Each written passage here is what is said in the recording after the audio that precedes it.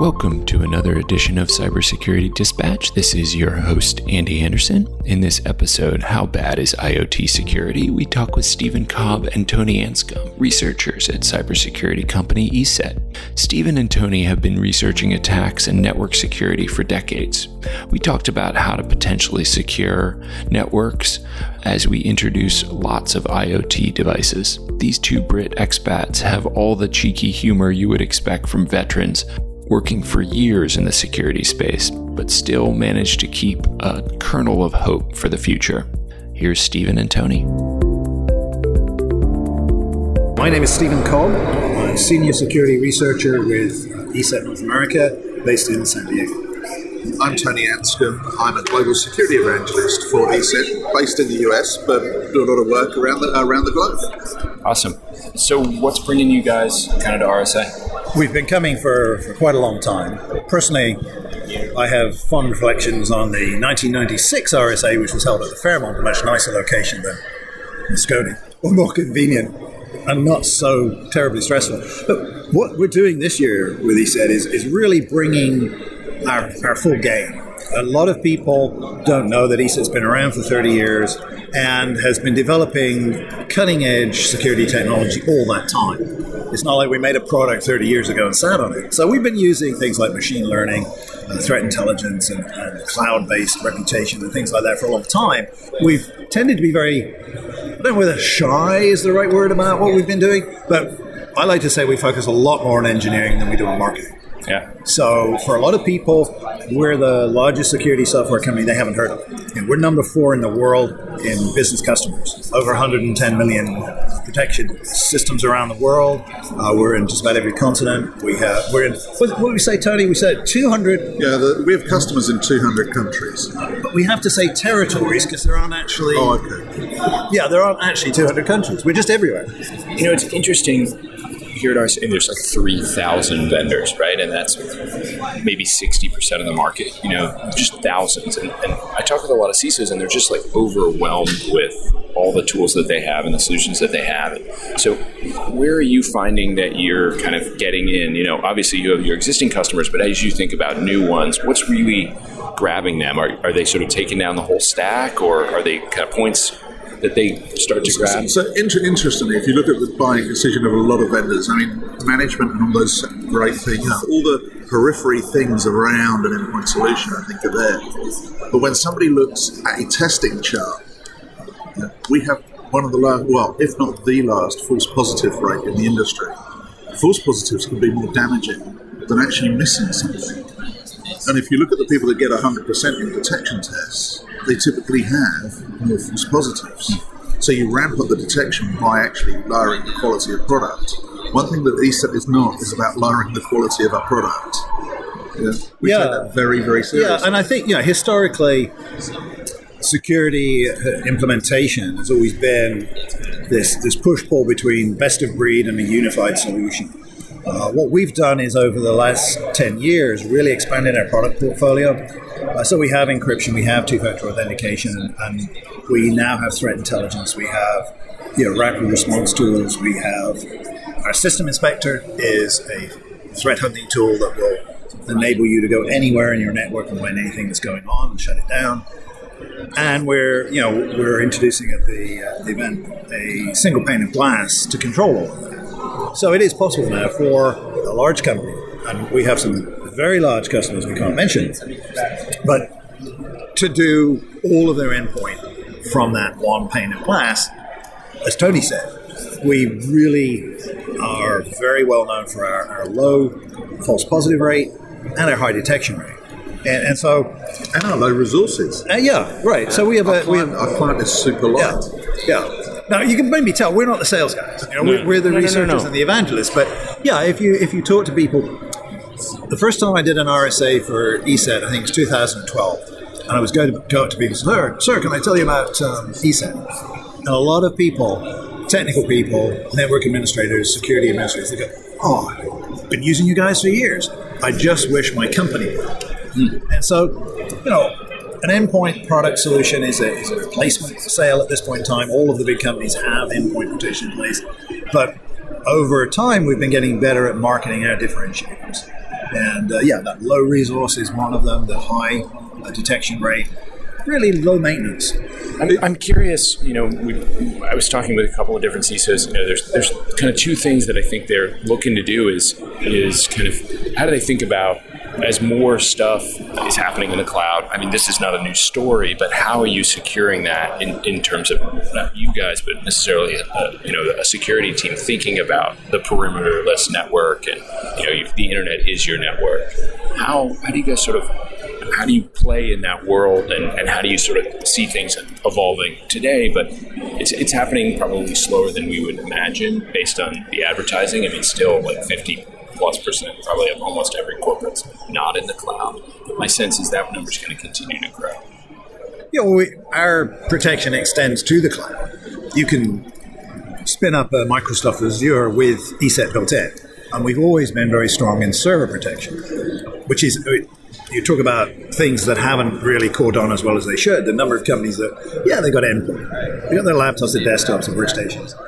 But they're running email servers without any malware. They're running file servers and share file without. So, I think we've added network detection capabilities along the way. And I think we're well positioned to protect in the cloud, in the virtual machines. You also see a lot of companies deploying a mixed environment, so it's a hybrid. The cloud is not typically, I'm outsourcing this application to a single cloud provider. They're interfacing back into the corporate as well, so having that dual protection is really, really important. Yeah, I mean, I was reading a few of the articles that you guys put out. You're talking about some of the sort of the real challenging pieces where malware maybe starts to actually, stuff that happens in cyberspace starts to go kinetic, right? And we're starting to see that. I mean, the Ukraine a little bit with malware, a little bit in Saudi Arabia with Saudi Aramco. But you guys sort of think about that, and it's really the intersection of sort of IT and OT. And again, the timelines. We love that space.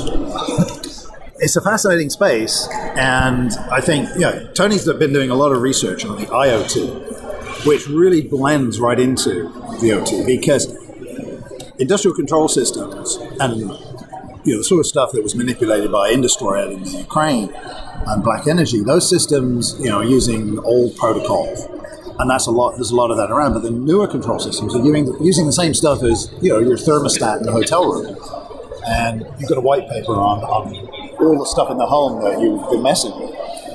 Which actually came from a discussion. It was kind of a coffee discussion with a bunch of researchers in October of could I actually start a secure smart home, but a basic smart home, something my mum might do, start adding a few cameras or start adding some motion sensors, or not the big smart home with electronic blinds and windows and et cetera, et cetera. It was just, could I actually do this securely?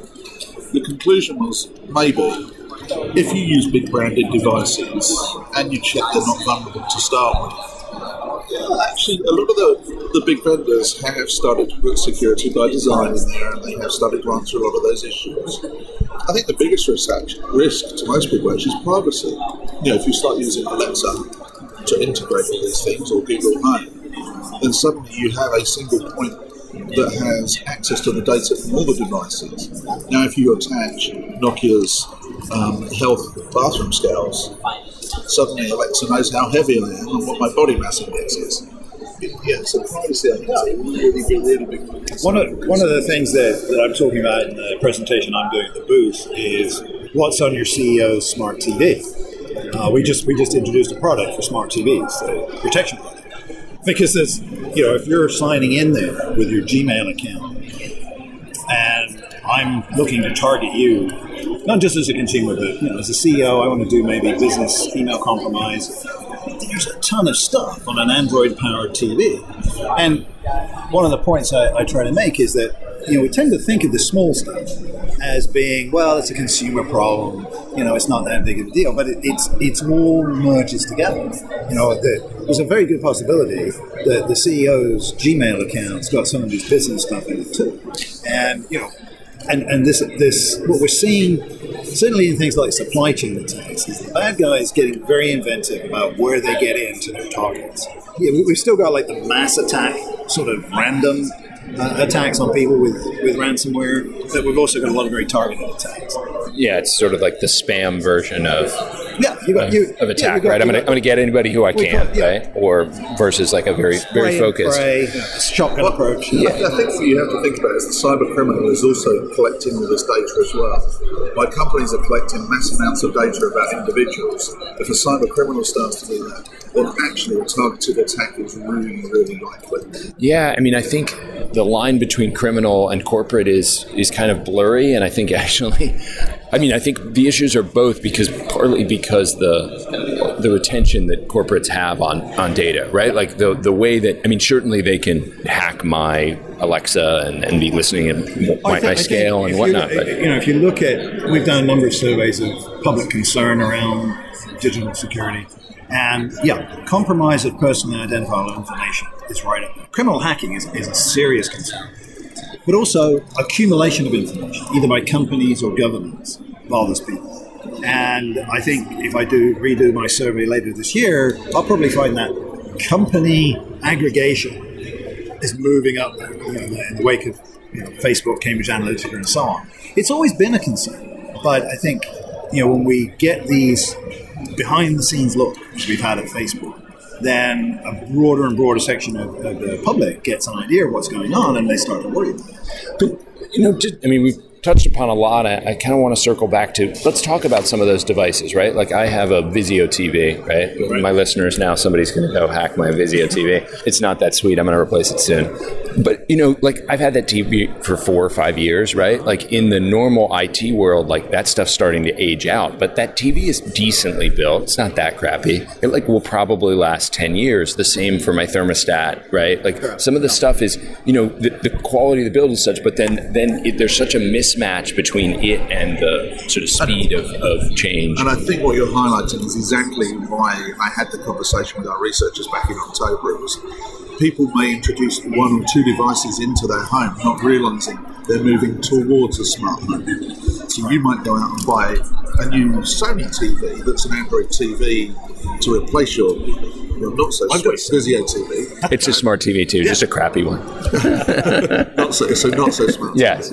And interestingly, if you think about the threats that you might see on a TV, so we demonstrated at Mobile World Congress last month a piece of malware running on the TV, on a Sony Android TV that actually was Bitcoin mining. And it was an app that you might download thinking you could Bitcoin mine. But even if you put your TV into standby, it was still on. It was mining in background even when it was off. So. Yeah, which is interesting, but what I worry about, the TV may have a decent amount of computing power, right? But a lot of those, they have just tiny computing powers, and so securing them is really, because where do you put, even if you're a light load, where do you put the security stack, right? It will fit on an Android TV. Yeah, but what about on a Nest thermostat or on my bathroom scale, so right? And I have visibility, right? All it needs is a way in and out, right? I will tell you that our CTO, actually, he's the Chief Operations Officer now, years ago when Raspberry Pi came out, this is what I mean about ESET being a geeky company, right? He made it his personal mission to run our core detection engine on the Raspberry Pi, where we can get pretty small. We're written in machine code. I think that we're looking at that space. What we are doing at the moment is looking at running the security on the router, the home router. Yeah. Right? So that home router is the focal point. First of all, it's where the bad guys would get into the home. And quite some time ago, we introduced the capability in our consumer product to map out your network, see what's on the network, which has always been there, deep down in the DOS command line, right? But we made an interface for that, so that people can see what's on there, and then run some protective code on that. It's evolving, and I think to Tony's point, it's very good. We rent a house, so we're not going to replace the thermostat, but we brought the TV in, and we really, I realized what I was doing when I got it. My wife is also a security, and I think it's very, very interesting what this TV can do. And as you think about all the stuff that's on there, if you root an Android device with a Trojan code, you can pull everything off there. And so if you think of all the stuff, like what somebody been watching on Netflix, where have they been going on the web, what YouTube videos have they watched? Not to mention their Amazon shopping password or their Amazon Prime for video. Yeah. Well, let me give you even a more simplistic view. in our test, we tested the Soundmaster Internet Radio. Now, what damage what data can they glean from this device? Well, firstly, all the requests it makes are in clear text. So it goes off and collects radio station X that you want to listen to in clear text. So suddenly I could be in the middle. I know your IP address, and I know that you like jazz music. There's two things I know about you for a targeted attack. And that's the danger, is security has to be everywhere. Yeah, and I'm curious, in a house environment, right? Like, if you can't put it at the actual, like, on the actual devices, could you put the device next to maybe it's in the router, maybe it's next to the router, right? Because most of that, some of that traffic is hopefully encrypted, right, between the device and the router, but then it's kind of a mixed bag, isn't it, on the encryption? Unfortunately. Yeah, but I think you can certainly look at everything that's coming in and out of the house. Yeah.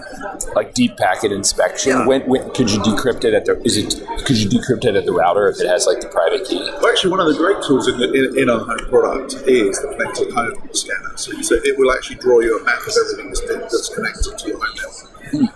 And it will tell you the common vulnerabilities, things that are commonly vulnerable. So if you're using admin and password on a device, we will tell you. And that's wild. I mean, it's great for the home. The number of like corporates that I talked to, and they're like, just draw me it wasn't a corporate. It was somebody at NASA. It was like, literally, I took over, they were a senior person in the security stack, and they're like, I just want the corporate network. I just want a map of the corporate network. And the dude who could do it for her, maybe, died before he could give it to her, right? She was like, there is no diagram. I mean, I think that's, the scale of complexity is just getting up and up and up and up. So you raise a really good point, because if you think about how things have moved, 5 years ago, you and I probably had 3 or 4 devices at home. I've actually now got 19, and I don't have a smart home. Yeah. But actually, just the proliferation of phones, games, consoles, cameras, and things like this, all stuff. The SMB has become the enterprise, and the enterprise has become something else. The number of devices that we're actually seeing and it's only going to get worse as IoT. Complexity tends to be the enemy of security, and I think there's a growing realization that there's this tension here between how fast we're doing the digital transformation, how few people we have who really understand it all to secure it. I mean, the cybersecurity skills gap hasn't gone away; it's probably growing. And so I think there's this tension, and in his keynote, Rohit Ghai was talking about this. We're in danger. So he used this expression from tech lust to tech backlash, right? And yeah, it's a worry I have, because contrary to popular opinion or perception, most security people, certainly in our community, aren't in it because they like telling people not to use stuff. They're in it because they really love this technology, and it just really annoys us that people abuse it, so we try and secure it. But it's worrying that we might hit roadblocks to the deployment of very beneficial technology because we have outpaced our ability to secure it, to understand it, or even in the case of big networks, to actually be mapped. Yeah, and I mean, a phrase I hear a lot, right, in terms of like the intersection between security and complexity, right, and that they're inverse. But I was actually talking to Dr. Ross, the new NIST director, and they just came out with the new sort of cyber resiliency standards, right, which is really interesting because it's actually, I think we're reaching the point where complexity actually can be a benefit, because now that you can't, the glass is already broken, right? But now we can take those shards, and if we can reform them into a new glass in seconds, right? That it doesn't really matter that it was broken, or that we have actually 6 glasses and we're always pulling a new one, right? Like like complexity, dynamism, change, right? Like those things can actually... I don't think we get rid of the asymmetries. The asymmetric aspect of being a bad guy favors the bad guy, because the security has to be right 100% of the time.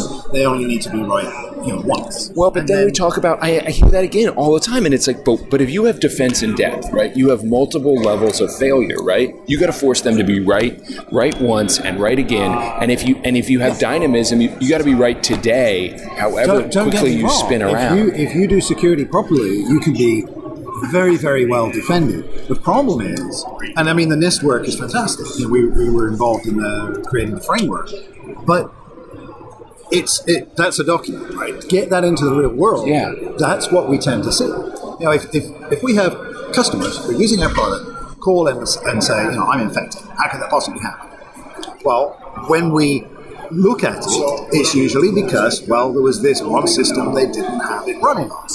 And it's one of the reasons that, we put a lot of money into educating the client, free education for the user base, but also try to make it as foolproof as possible, so that our product will alert if somebody tries to turn it off and make it so they can't turn it off.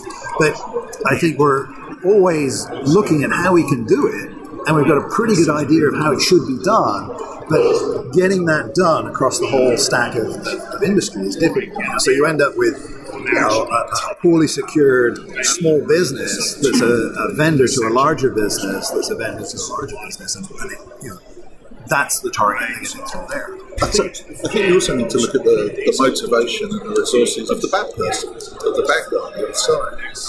What is it that's motivation? Is it that they want to cause disruption to somebody, or are they trying to attack a government or an organisation, or are they trying to make money? One thing I don't think we think enough about is actually, as you said, dynamic defence and resilience. At the same time, those cyber criminals are also deploying machine learning and AI techniques to actually attack people. So they're becoming more complex and more dynamic. Yeah, when you take a deep dive into something like industry, the complexity of the code and the tricks they use to get into systems are really quite impressive. I hate to say that. But if you think that asymmetry that I mentioned, if you think of it like this, I'm using AI to defend my systems, and I need to make sure that works properly. I do quality control. Bad guys don't have to do quality control. The history of malware is littered with things that went really badly wrong because somebody was writing some malware and they go, let's see if that works. They didn't. It crushed a bunch of machines. Let's try it again. Let's see if that works. There's a whole bunch of ransomware out there that you can't even decrypt because it was so badly written. So the bad guys, they don't care about false positives and bad code. They just keep going. Whereas to deploy, and as Tony's earlier point, that balance between false positives and detection, we have to get it just right, or else, people aren't going to use the product. And that balance to get it right is, I think, harder than getting it wrong. Which isn't to say, the world's still running, we're still using the technology, but I worry sometimes that a new generation of technology comes along, or a new idea comes along, and we go, oh, right, it's solved. It's still going to be a struggle until, essentially, less bad people try to do fewer bad things. Yeah, and I'm just curious I think I'm really interested in GDPR and what's happening, what will happen there, because I think some of the balance may change, because what are the criminals going to steal? If they're going to steal from me, right, like they're going to try and steal my social security number or other sort of identifiable stuff from a company or even from myself, right? But when that stuff is no longer valuable when they take it, because what are they going to do with it? They're going to take it to a bank and open an account. But if that bank is starting to think about smart ways to authenticate, and they're not going to use the social security number for what it was never supposed to be, which was a unique identifier, right? I think there is that sort of idea of collective action, right? Because at least I hope in the world that there are more good guys than bad guys, right? And so if you have a society where you're thinking about, okay, and at the scale that you guys are, it's like, how do you start to put that also into your customers, to understand the idea that they're collaborating together, because there are only the number of cops in New York City versus the number of people who live in New York City, and yet it's an incredibly safe place, right? We've always liked the expression, security is everybody's responsibility. And so last year we put up a whole bunch of free security training, eset.com/cyber training. We've had 8,000 people complete it. The way we set it up was so that a company or any organization can go and sign up their employees for it, so they can actually use it as their sort of first line of security awareness training. So I think, as a country, as communities around the world, we have to pull together. I think GDPR is interesting in that I think it's waking up the American consumer to the kind of protections that are taken for granted over in Europe. And I don't think you can do this job if you're not fundamentally an optimist, right? Because you would just go, oh no, this is too bad. But you have to kind of temper that optimism with realism. I mean, we'll be having cars soon. In fact, Lincoln just announced the new Lincoln Aviator. Your phone is the key. Right? I mean, come on. That's we look at that. On the one hand, you go, that's very cool. On the other hand, phones have been really, really badly hacked. And, I coined this term a couple of years ago, jackware. You go to open your car with your phone, and it says, well, that'll be 0.5 Bitcoin, because they've taken that over. Well, actually, I assume you drive. I do, yeah. When was the last time you updated the infotainment system in your car with firmware? I mean, it's like a 2006, like never, right? but I think, we don't think of the other devices. But right? I'm waiting for the security companies, and I'm waiting for the designers to say, you know what, we expect this, right? And if they try and brick it, right, you're going to pull the chip out that's like, it's somewhere in the glove compartment, right? So it's not hard to get to, and right, the chip's worth cents, right? And so that's like a question of design. Like, I would love to, unfortunately, God did not give gifts in equal measure, and like to expect the populace to like get smart on this, right? No, again, that's another balance that's very difficult. I really don't like the victim blaming when there's a breach, for example, right? Because it's hard enough unless it's a really stupid thing that a company did that they really, really shouldn't have. But with the consumer, we tell them to do these things, but in the end, a lot of it is beyond their point of control. What we need people to do is be good at the things they can be good at, which is not reusing passwords, not clicking on fishy stuff. But we have to do a better job, both as security vendors, but also I think in terms of our governments. And Microsoft's call, in the keynote for this, to be this more coordinated action. Because if we could lower the temperature of the abusive activity of the technology, that would be a big offense. And to your point earlier, where's it going? If you look at the two big things last year, WannaCry in terms of malware, WannaCry and NotPetya, that was not criminals looking to make money. That was the sort of nation-state, pseudo-nation-state outputs. And, that's something I think we can do a lot more work on at a higher level. Yeah. This is great. Really appreciate it. Anything else before we close? I appreciate the chance to talk about this stuff. Yeah, and appreciate you covering it, because one of the things that's very difficult to do is get out the word to everybody. Yeah, we think we do, but then we bump into somebody on a plane who's like, never heard of this stuff. Yeah.